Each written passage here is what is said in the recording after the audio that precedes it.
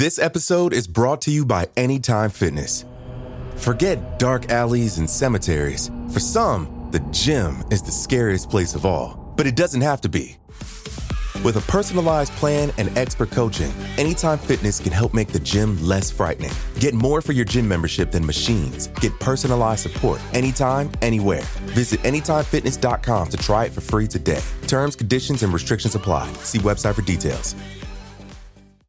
It feels like we're all being told to go on this diet, take that supplement. Ozempic will give you depression, but you know what'll cure that? Weed. Or you could try to balance your hormones. At Science Versus, we're like... What the f*** is going on? Forget the crap online and listen to Science Versus. Just the facts.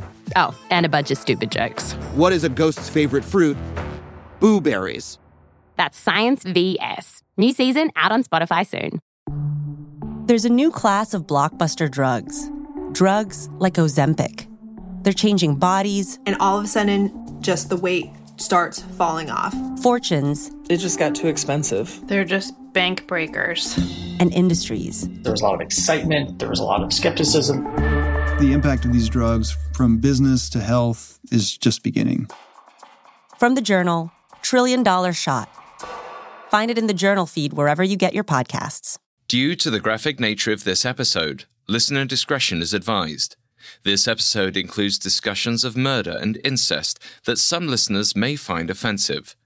We advise extreme caution for listeners under 13.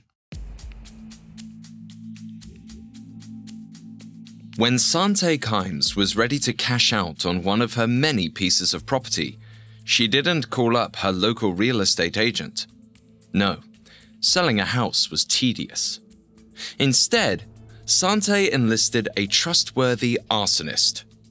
In July of 1990, 56-year-old Sante paid $3,000 to an acquaintance, 59-year-old Elmer Holmgren, to torch her $2 million mansion in Honolulu, Hawaii. Afterward, she simply walked away from the charred remains and filed a claim for the full value of the property. But this wasn't the first time that Sante tried to pull a fast one with an insurance company. This time, investigators combed through all of her claims with a skeptical eye. In January of 1991, the investigators caught up with arsonist Elmer Holmgren, and he admitted to starting the blaze himself. In exchange for leniency, he agreed to wear a wire to try to record Sante discussing the crime. But before they could arrange the sting, Holmgren left town. He was scheduled to join the Kimes on a vacation, and he didn't want to back out, afraid it would look suspicious. Holmgren was never seen again. He was likely the first person Sante killed, though she was never charged. She's also suspected of murdering David Kasdan after he threatened to report her for blackmail, Syed Bilal Ahmed after he threatened to report her for forgery, and Irene Silverman after she threatened to report her for fraud. If anyone tried to put an end to her lifestyle of crime, Sante Kimes put an end to them.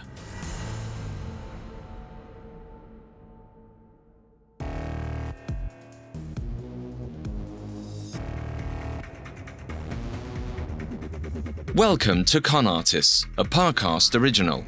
I'm Alastair Murden.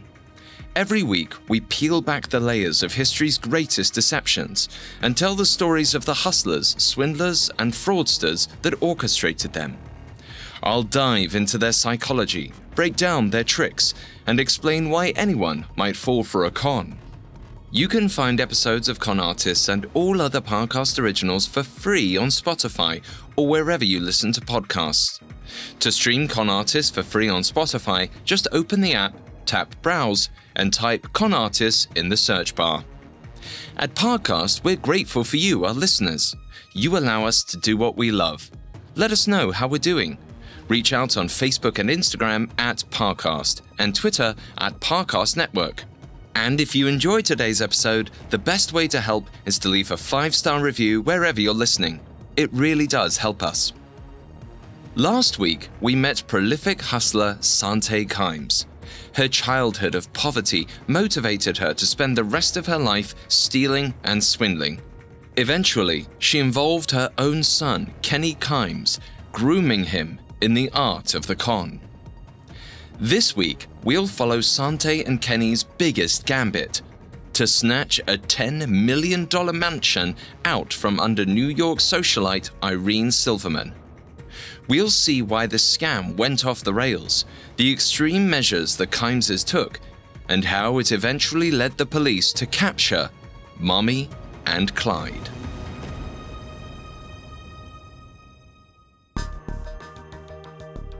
After Kenneth Kimes Sr. died in 1994, 59-year-old Sante recruited a new partner in crime, her 19-year-old son, Kenny.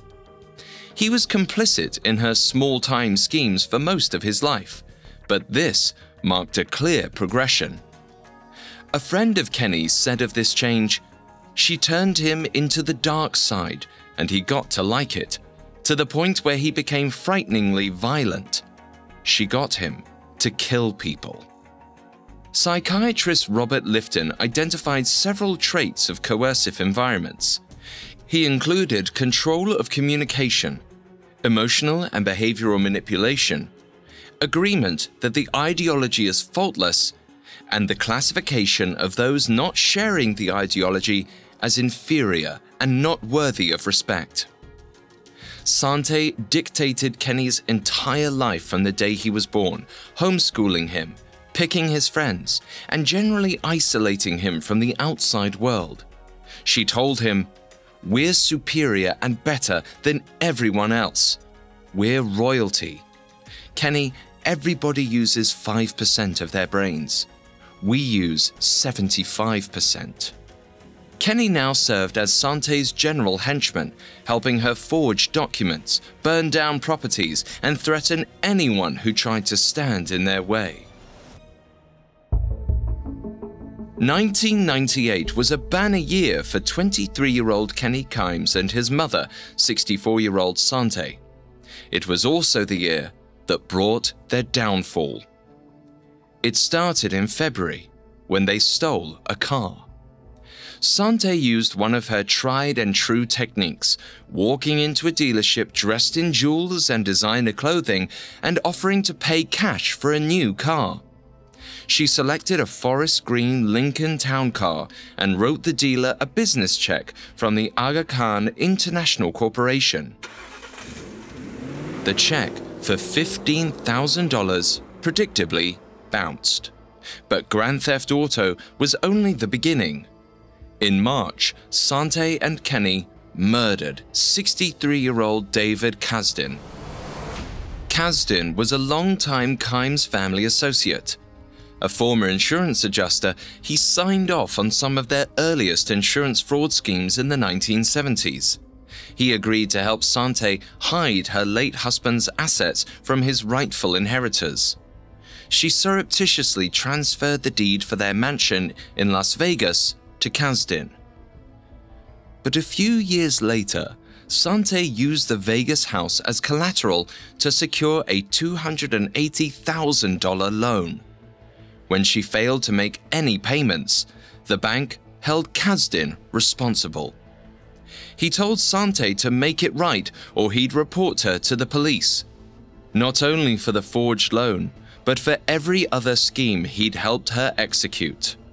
Instead of cowing to Kasdan, Sante sent Kenny to nullify him. On March 13, 1998, Kenny shot David Kasdan in the face. Then he wrapped his body in black trash bags, stuffed him into the trunk of a car, and left him in a dumpster. Then mother and son hit the road, driving to Palm Beach, Florida in the stolen green Lincoln. They scammed their way into a free room at the Palm Beach Polo and Country Club.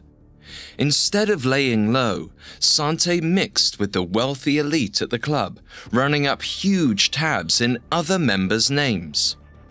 This was also where she heard about her next mark: 82-year-old Irene Silverman. The experience of squirreling away Kymes's estate afforded Sante a crash course in basic real estate fraud. She did an impressive job redistributing and obscuring his estate to effectively block the rest of his family from inheriting. But by 1998, Sante had already spent a great deal of the liquid assets. What was left were physical properties owned by shell companies like Aga Khan International. But the properties were essentially useless unless she could sell them. And the paperwork required to make a legitimate sale would completely expose her fraud. Unless she could find a buyer willing to spend millions of dollars on a property without asking any questions, which was unlikely, Sante was cash poor. So she started looking for a property that she could assume control of without filing any paperwork. She wanted something she could sell without any red tape. Enter Irene Silverman, or rather, her $10 million mansion.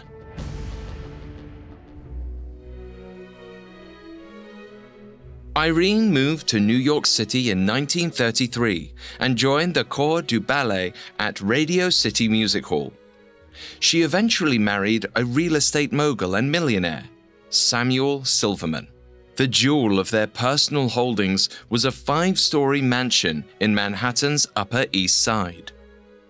After Samuel's death in 1980, Irene converted the bottom 3 floors into luxury apartments, keeping the top 2 floors for her personal use. She was fastidious about the upkeep of the building, requiring that her tenants agree to a weekly cleaning by her own staff. She was also quite choosy with who she rented to. Most of her tenants were personal recommendations from friends. Sante used this angle to set up a rental in early April of 1998. She called Irene on a Sunday afternoon, posing as a woman named Ava. Her employer, Manny Guerin, needed a place to stay while he was in New York for business. Ava said she had heard about Irene's apartment through Rudy Vicari. Rudy was Irene's butcher and friend of 40 years. Dropping his name made Irene lower her guard, as Sante intended. With Rudy's blessing, Irene agreed to rent Mr. Guerin Unit 1B for $6,000 a month. He could move in on June 15th. But when Irene called Rudy to check the reference, she wasn't able to speak to him. He was out of town on vacation. If they'd connected, he would have told her that he had absolutely no idea who Manny Guerin was. On Monday, June 15, 1998, Manny Guerin, played by Kenny Kymes, moved into apartment 1B, paying the first month's rent in cash. Irene Silverman quickly labeled him a low-class jerk, with the smell of jail on him. In the entry hall of the mansion, a security camera recorded everyone who entered and exited the building. Irene noticed almost immediately that any time Manny passed the camera, he hugged his body to the wall, trying to stay out of frame. He also didn't let any of the staff into the apartment to clean, even though it was part of the rental agreement. Creepiest of all, Irene noticed that Manny often stood at his door to eavesdrop on whatever conversation was happening in the lobby. She could see the shadow of his feet through the gap in the bottom of the door. Irene was so concerned about her strange new tenant that she drew a sketch of his face and took down a description of his and Ava's physical features. If Manny tried to skip out on the rent, Irene had plenty of details to bring to the police. On June 20th, 1998, less than a week after he moved in, Irene's house manager, Valerie McLeod, got a strange phone call from Manny Guerin's assistant. Ava, aka Sante, told Valerie that she was calling from Mexico, though the caller ID said she was calling from the Pierre Hotel in New York City. She said, "My boss just called me and told me that the lady has been saying mean things about you. Don't go back there. Don't go back there to work." Valerie pressed her. What was Irene saying, she asked. But Ava wouldn't tell her. Manny would give her the details instead. It was a classic con artist technique. She was trying to drive a wedge between Irene and her staff and recruit them to her side instead. The next day, Valerie met Manny at a restaurant down the street. He insisted on meeting in person because all the workers at the house were saying bad things about her, and he felt they might be listening to him now. But when they sat down together, Manny didn't want to talk about the supposed gossip spreading through the house. Instead, he wanted Irene Silverman's social security number. He accused Irene of coming into his room when he wasn't there and stealing his documents. He needed her social security number so he could run a background check on her and see if she was a criminal. Valerie, who had worked for Irene for a decade, immediately discounted his accusations. She didn't believe for a moment that she would steal from a tenant. Then Manny asked for the name of Irene's former accountant in another attempt to acquire her social. But Valerie, seeing every red flag, gave him nothing. So after only 3 weeks of living in the apartment, Irene had concluded that Manny Guerin and his assistant had to go. On the night of July 4th, 1998, Irene held a dinner party at her home. At one point in the evening, the subject of Irene's troublesome tenant came up. She'd been open in the last few weeks about her concerns over Manny, so everyone at the table was familiar with his strangeness. She announced that her problematic tenant was due for eviction. She planned to call her lawyer on Monday to draw up the paperwork. She already had the feeling that he was going to try and skip out on her without paying his bills. Then the party continued on, finally wrapping up after midnight. As Irene bid her guests goodnight, she pressed a small, personalized thank you present into each of their hands. It was something she did frequently, truly grateful for their company. None of them realized it was the last time they would ever see her alive. Coming up, Sante and Kenny Kimes make their move on Irene Silverman. This episode is brought to you by Anytime Fitness. Forget dark alleys and cemeteries. For some, the gym is the scariest place of all, but it doesn't have to be. With a personalized plan and expert coaching, Anytime Fitness can help make the gym less frightening. Get more for your gym membership than machines. Get personalized support anytime, anywhere. Visit AnytimeFitness.com to try it for free today. Terms, conditions, and restrictions apply. See website for details.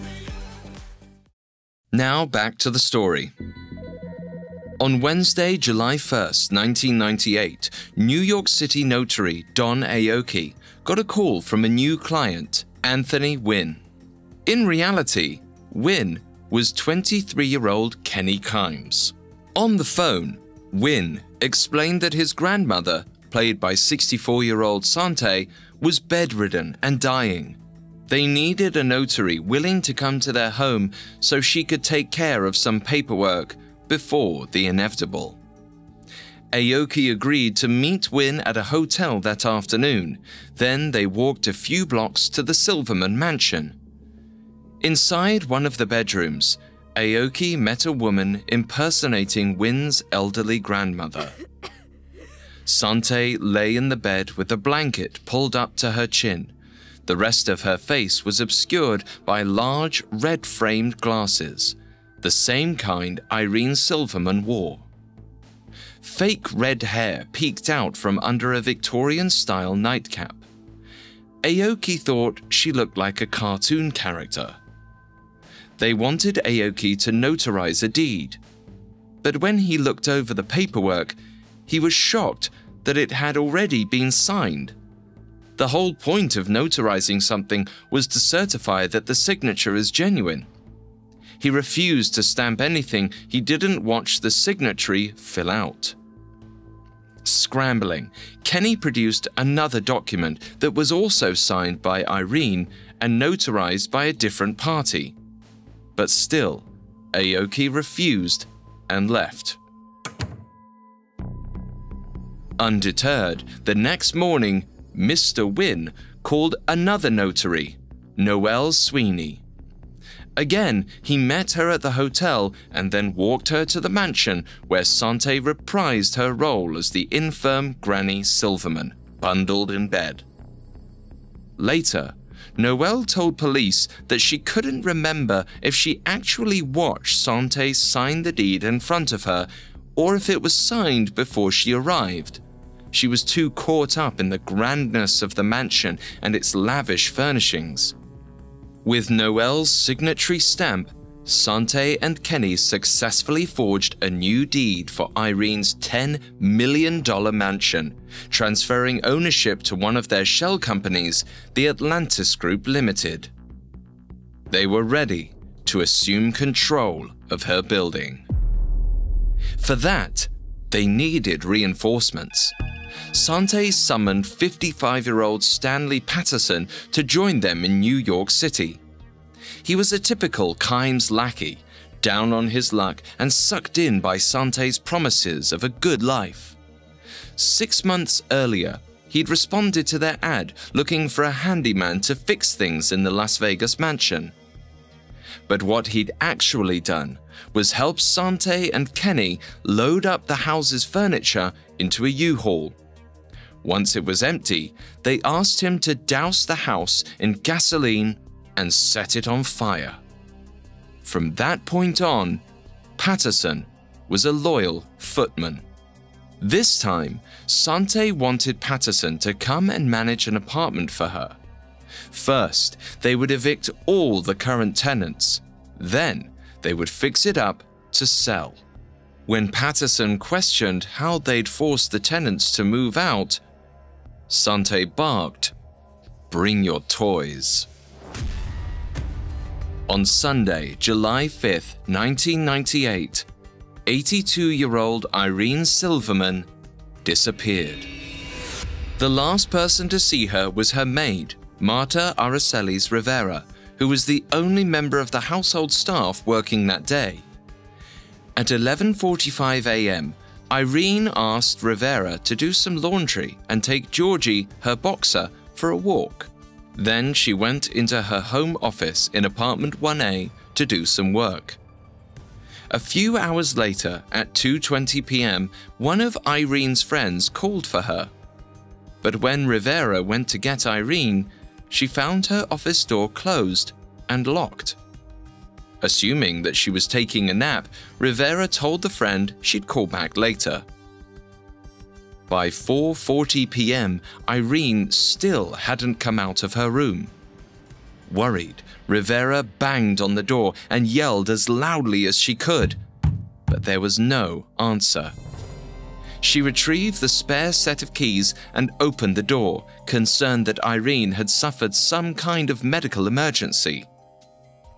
But Irene wasn't inside apartment 1A. It was empty. By 5 p.m., Rivera had searched all 5 floors of the mansion. Irene Silverman was nowhere to be found. Rivera knew that Irene would never have left the house without telling someone, let alone by herself. So Rivera called the police. The officers did another thorough search of the house, checking every corner and air shaft for any sign of Irene.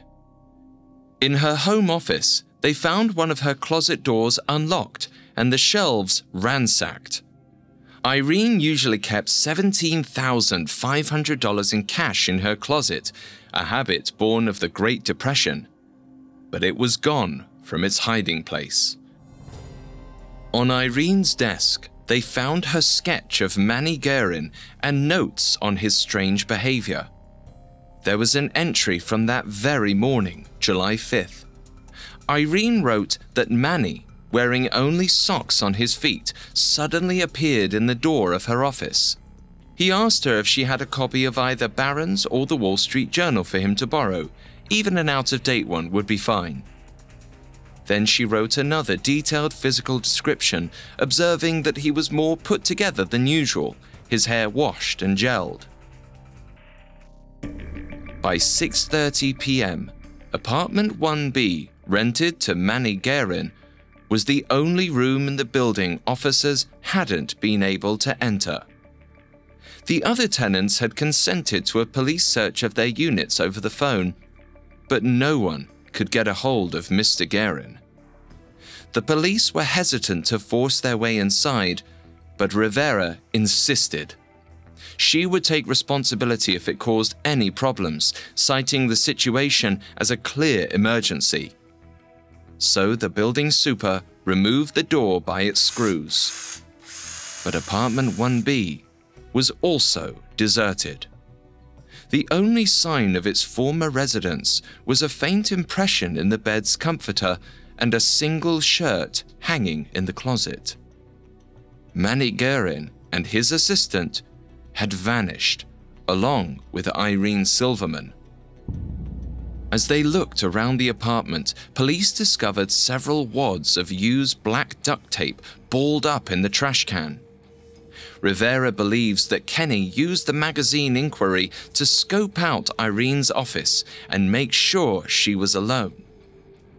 Then, he and Sante grabbed her. Around the same time that Rivera first realized Irene was missing, Sante met her goon, Stanley Patterson, in Midtown Manhattan. Over a cocktail, she reiterated her plans for Irene's apartment building. She wanted Patterson to act as the new manager and start evicting the tenants. First, he needed to change all the locks on all the doors. Sante had no idea that a joint task force of the FBI, NYPD, and LAPD was watching her every move and listening to everything she said to Patterson through a hidden wire. Her lackey had turned informant a month previously. As it turned out, Kenny Kimes had used a gun registered in Samuel Patterson's name to murder David Kasdan back in March. The LAPD eventually tracked Patterson down and threatened him with serious charges unless he cooperated with them completely. When Sante summoned him to New York City to run Irene's building, Patterson immediately called the LAPD as part of the agreement. They decided to use him as bait to apprehend Sante and Kenny for the murder of David Kasdan. Which is why the task force kept their distance, watching Sante and Patterson eat and drink the time away. They were waiting for Kenny to show up. If they grabbed Sante alone, Kenny might flee and disappear completely. Finally, after 7 p.m., Kenny appeared. The back of his shirt was soaked in sweat and he looked tired, like he'd been doing something physically taxing. He hugged them both, first Sante and then Patterson. With the latter, Kenny felt a bulletproof vest hiding under his shirt. But before he could sound the alarm, Patterson gave the signal to the waiting task force. In the next moment, a dozen agents pounced. Before Sante could even react, she was in handcuffs. Kenny put up a fight, but was eventually tackled. As the officers searched him, removing a pair of brass knuckles and a knife, Kenny pissed himself. Once they arrived at FBI headquarters, Kenny and Sante were placed in different rooms. The FBI searched them more thoroughly and asked some initial questions. Hoping to keep the Kimeses talking as long as possible without a lawyer, the task force presented a warrant that only mentioned the grand theft auto charge, the stolen Lincoln Town car, instead of David Kasdan's murder. During the agent's search of Kenny, they found several credit cards in his wallet, none of which were in his own name. He also carried a Florida driver's license for Manny Guerin and 2 sets of house keys fastened together with a large safety pin painted with red nail polish. The keys were later determined to belong to Irene Silverman. Authorities also found a parking garage stub time-stamped 6:40 p.m., presumably for the stolen Lincoln. Throughout his interrogation, Kenny reassured the agents that everything was just a misunderstanding. He said several times, "The car is no problem. We can take care of that. We can clear this whole situation up. Can I post a bond or bail and just get out of here? We have the money." And the agents got nowhere with their other questions. Kenny was hesitant to answer anything they asked. He even refused to confirm he was actually Kenneth Kimes Jr., saying, "I'm not sure I should answer that." In truth, he didn't know what he should say without talking with Sante first. It was con artistry's golden rule: coordinate your story before you commit to any details. You can't get caught in a lie if you don't say anything at all. Sante had trained her son not to think for himself and only spout the party line she provided. He asked the agents constantly, "How's my mother doing? Can I speak to her?" In the next room over, Sante Kimes was in the middle of her own search. The agent that carried Sante's purse remarked that it was incredibly heavy. He was sure he'd find a gun inside. Instead, he found over $10,000 in cash. Sante casually explained that it was spending money. She was on vacation in the city after all. Agents also found a cell phone, Irene Silverman's passport, her bank books, and other documents in Irene's name. Sante explained, "Irene's a friend of mine. She's a ballerina and she lets me hold her papers and documents sometimes." The officers simply noted the information and moved on. They were here for David Kasdan. They didn't know that 82-year-old Irene Silverman had been reported missing only hours before, and they had no idea that they already had her kidnappers in custody.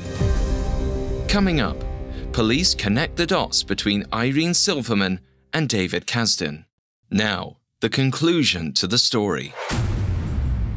It wasn't until 5 a.m. on Tuesday, July 7th, 1998, that the NYPD made an important connection.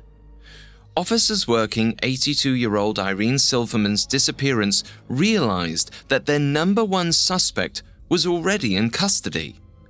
The missing tenant, Manny Guerin, was actually 23-year-old Kenny Kimes. Even though both Kenny and his mother, 64-year-old Sante Kimes, were found with Irene's property on their person, none of the officers had made the connection.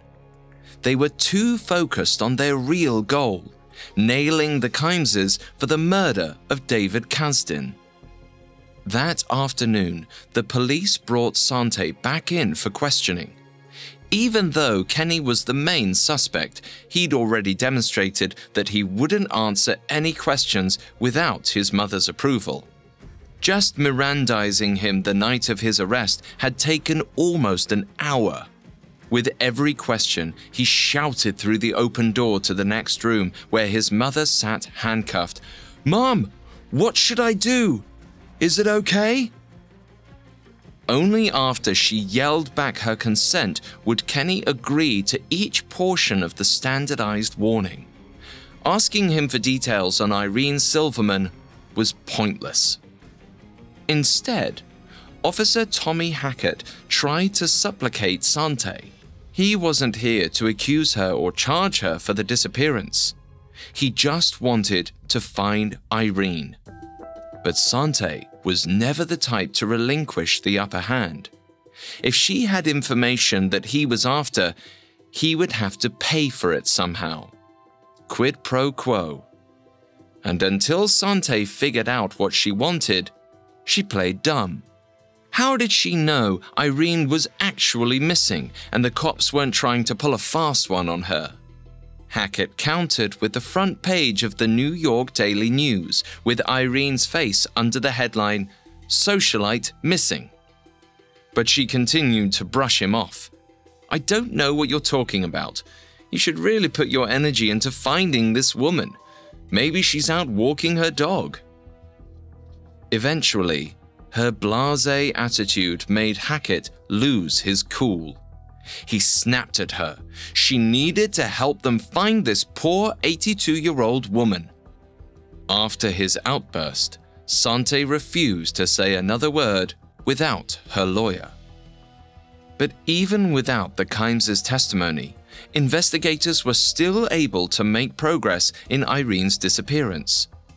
Using the parking garage stub they found on Kenny, officers recovered the stolen Lincoln Town car and conducted a search. The back seat was piled with evidence: an empty box for a stun gun, a mason jar full of liquid rohypnol, more commonly known as the date rape drug, mace, plastic handcuffs, several wigs, and 15 subject notebooks. There was also a suitcase.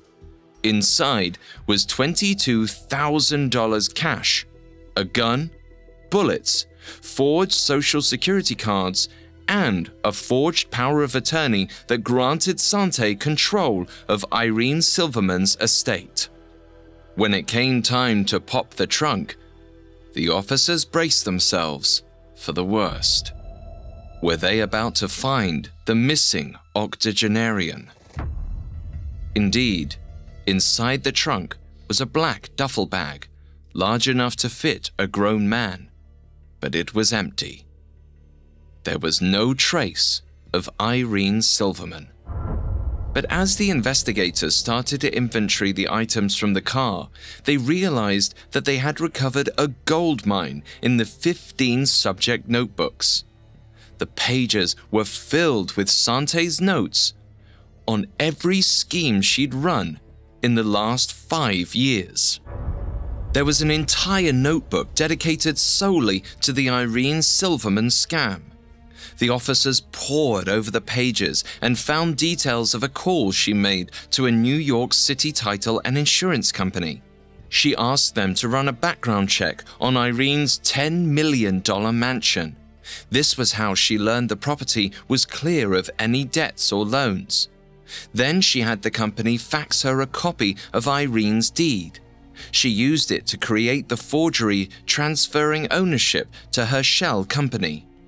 On a page of notes about Irene Silverman, Sante had scribbled, "What is Irene's background? Get her social security number. Stun gun."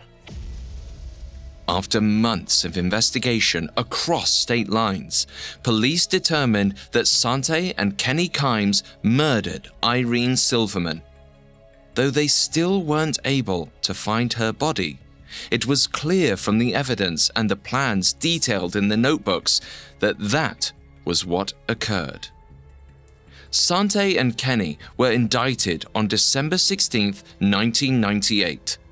Citing Sante's previous attempts to escape the hands of justice, the Kimeses were denied bail. Sante's defense attorney, Jose Muniz, was an experienced criminal lawyer. Yet Sante Kimes repeatedly surprised him with her compulsive need to run a scheme. Just like she did with everyone else, Sante constantly worked an angle, testing Muniz's boundaries, seeing what she could make him do for her. Psychologist Maria Konnikova described this as the foot-in-the-door technique. By using a series of escalating asks, Sante tried to convince Muniz to do more and more extreme behavior. Konnikova wrote, "Clearly, if I've said yes to you in the past, that means that you're worth it. Otherwise, it would have been very stupid of me to say yes before." She once asked Muniz to buy a spy microphone, the kind that is small enough to be easily hidden. Then, at their next attorney-client meeting, he should plant the microphone under the table. Sante would innocently find it, and they could make it look like the district attorney was trying to spy on them. She could angle for a mistrial because they tried to violate her right to attorney-client privilege. But this may have simply been a setup for the other side of the foot-in-the-door technique. Konnikova described door-in-the-face technique, where you ask for something really crazy first, and I say no, but then, if you ask for even a pretty big favor later, I become more likely to say yes because I feel guilty for saying no earlier. After the microphone plot, she asked Muniz to help her forge a power of attorney document for the late Kenneth Kimes Sr., granting her control of his entire estate. After she was arrested for Irene's disappearance, Kenneth's rightful heirs had taken more aggressive steps to reclaim their inheritance. Power of attorney would go a long way in the drawn-out legal battle. Of course, this would mean forging Kenneth's signature posthumously, but Sante downplayed the offense.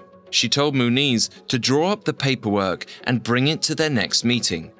She'd fill it out and sign it on behalf of her deceased husband. But Muniz refused and threatened to walk off her case.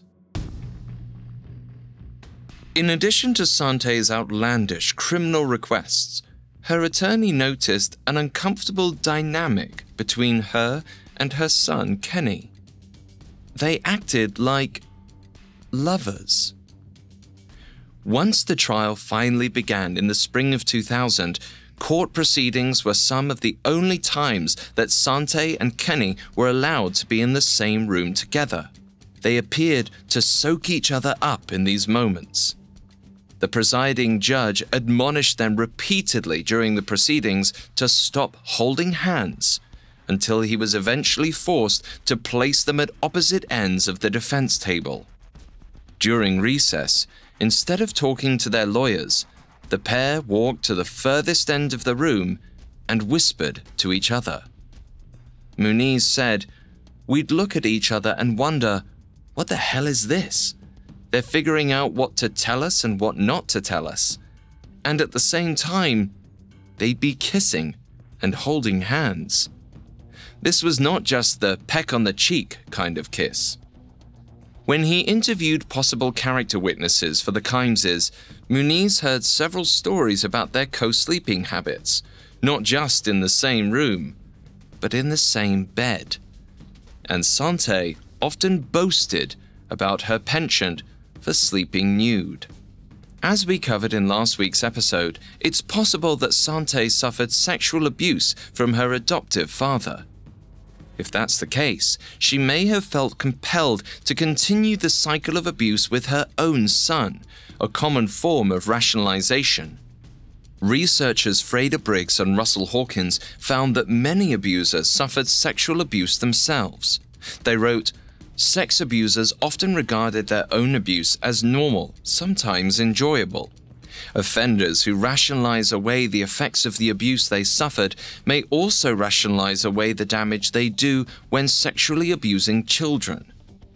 However, in Sante's case, her intimate relationship with her own son may have been more about her compulsive need for control rather than an attempt to normalize abuse. From the time Kenny was a child, every action he took, every word he spoke, was at her directive.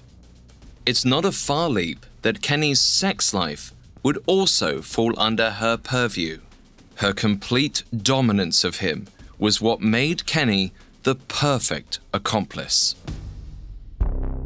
Seeing the dynamic between mother and son, defense attorney Jose Muniz tried to convince Kenny to split their cases.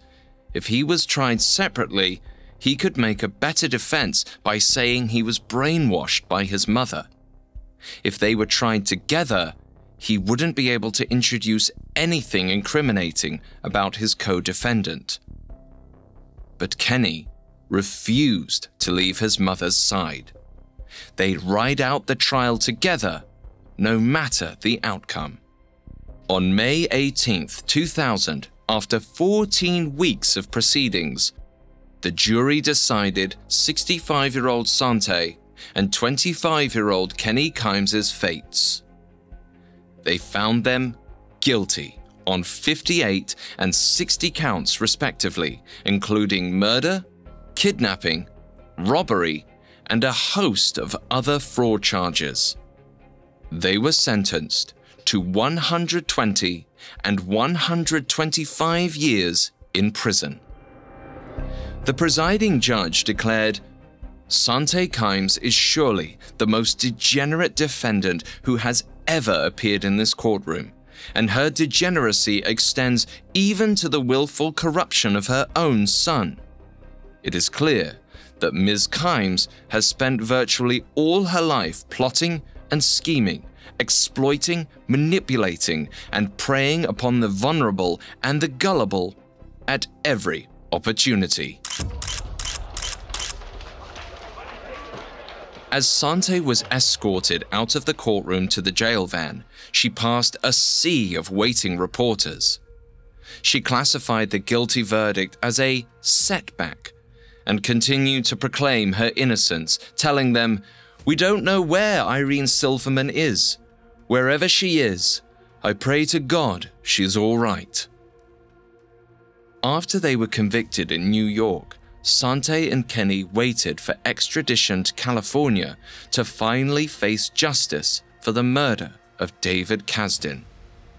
While they waited, Sante continued to scheme. After only a week, her cellmate reported to officers that Sante was trying to convince her to help her escape. She was placed in a more secure facility, but continued to skirt the rules. When she was repeatedly discovered to be out of bounds, Sante was placed in solitary. Her phone privileges were revoked, cutting off her one lifeline to Kenny. Even worse, she had already arranged for a jailhouse interview with Court TV a few days after she was sequestered. On the day the cameras arrived, Kenny Kimes faced them alone. Halfway through the interview, seemingly unprovoked, Kenny suddenly grabbed the female reporter. He trapped her in a headlock and grabbed her pen. As he dragged her into the far corner of the room, Kenny held the pen to her neck, barking, "Back off!" He demanded that someone get the governor on the phone to stop Sante's transfer to California, where she would likely face the death penalty. The standoff lasted 4 hours, until one of the guards was finally able to tackle Kenny. 8 more years were tacked onto his sentence. He spent the next 4 in solitary. By the time the trial for David Kasdan finally moved forward in 2004, 29-year-old Kenny Kimes was a broken man. He'd spent the last 4 years alone, unable to speak with his mother. When the district attorney approached him with a plea bargain, he took it. In exchange for life in prison instead of the death penalty, Kenny confessed to the murders of David Kasdan, Irene Silverman, and yet another victim, Syed Bilal Ahmed. Syed was a manager at a Cayman Islands bank. He had suspicions that Sante was forging Kenneth Kimes Sr.'s signature on account withdrawal slips. Kenny confessed that he killed Syed to keep him from talking and dumped his body in the ocean. In his statement, he implicated Sante in all these crimes as well. Kenny later said, "I went back to my cell and wrote in my journal, 'Tattletale, tattletale, too bad you're going straight to hell. I am no longer the son who will do anything for his mother. I ratted my mom out. If I didn't, we would both go to death row. Now we get to live. I feel dead already. God have mercy on us. No one else will.'" If she felt betrayed by her protege, Sante didn't suffer regret long. She died 10 years later in May of 2014 at the age of 79. Kenny is currently serving a life sentence at the Richard J. Donovan Correctional Facility in San Diego. He's working on a book about his life to keep other young people from going down the same bad path that he did.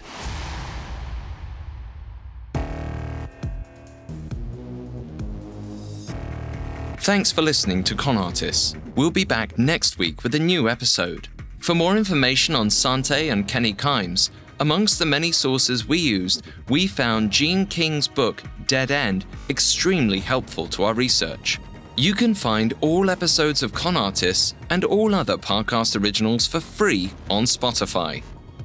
Not only does Spotify already have all of your favorite music, but now Spotify is making it easy for you to enjoy all of your favorite Parcast originals like Con Artists for free from your phone, desktop, or smart speaker. To stream Con Artists on Spotify, just open the app and type Con Artists in the search bar. And don't forget to follow us on Facebook and Instagram at Parcast and Twitter at Parcast Network. I'll see you next time. Con Artists was created by Max Cutler, is a production of Cutler Media, and is part of the Parcast Network. It is produced by Max and Ron Cutler, sound design by Russell Nash, with production assistance by Ron Shapiro and Kerry Murphy. Additional production assistance by Maggie Admire and Freddie Beckley. This episode of Con Artists was written by Abigail Cannon. I'm Alistair Murden.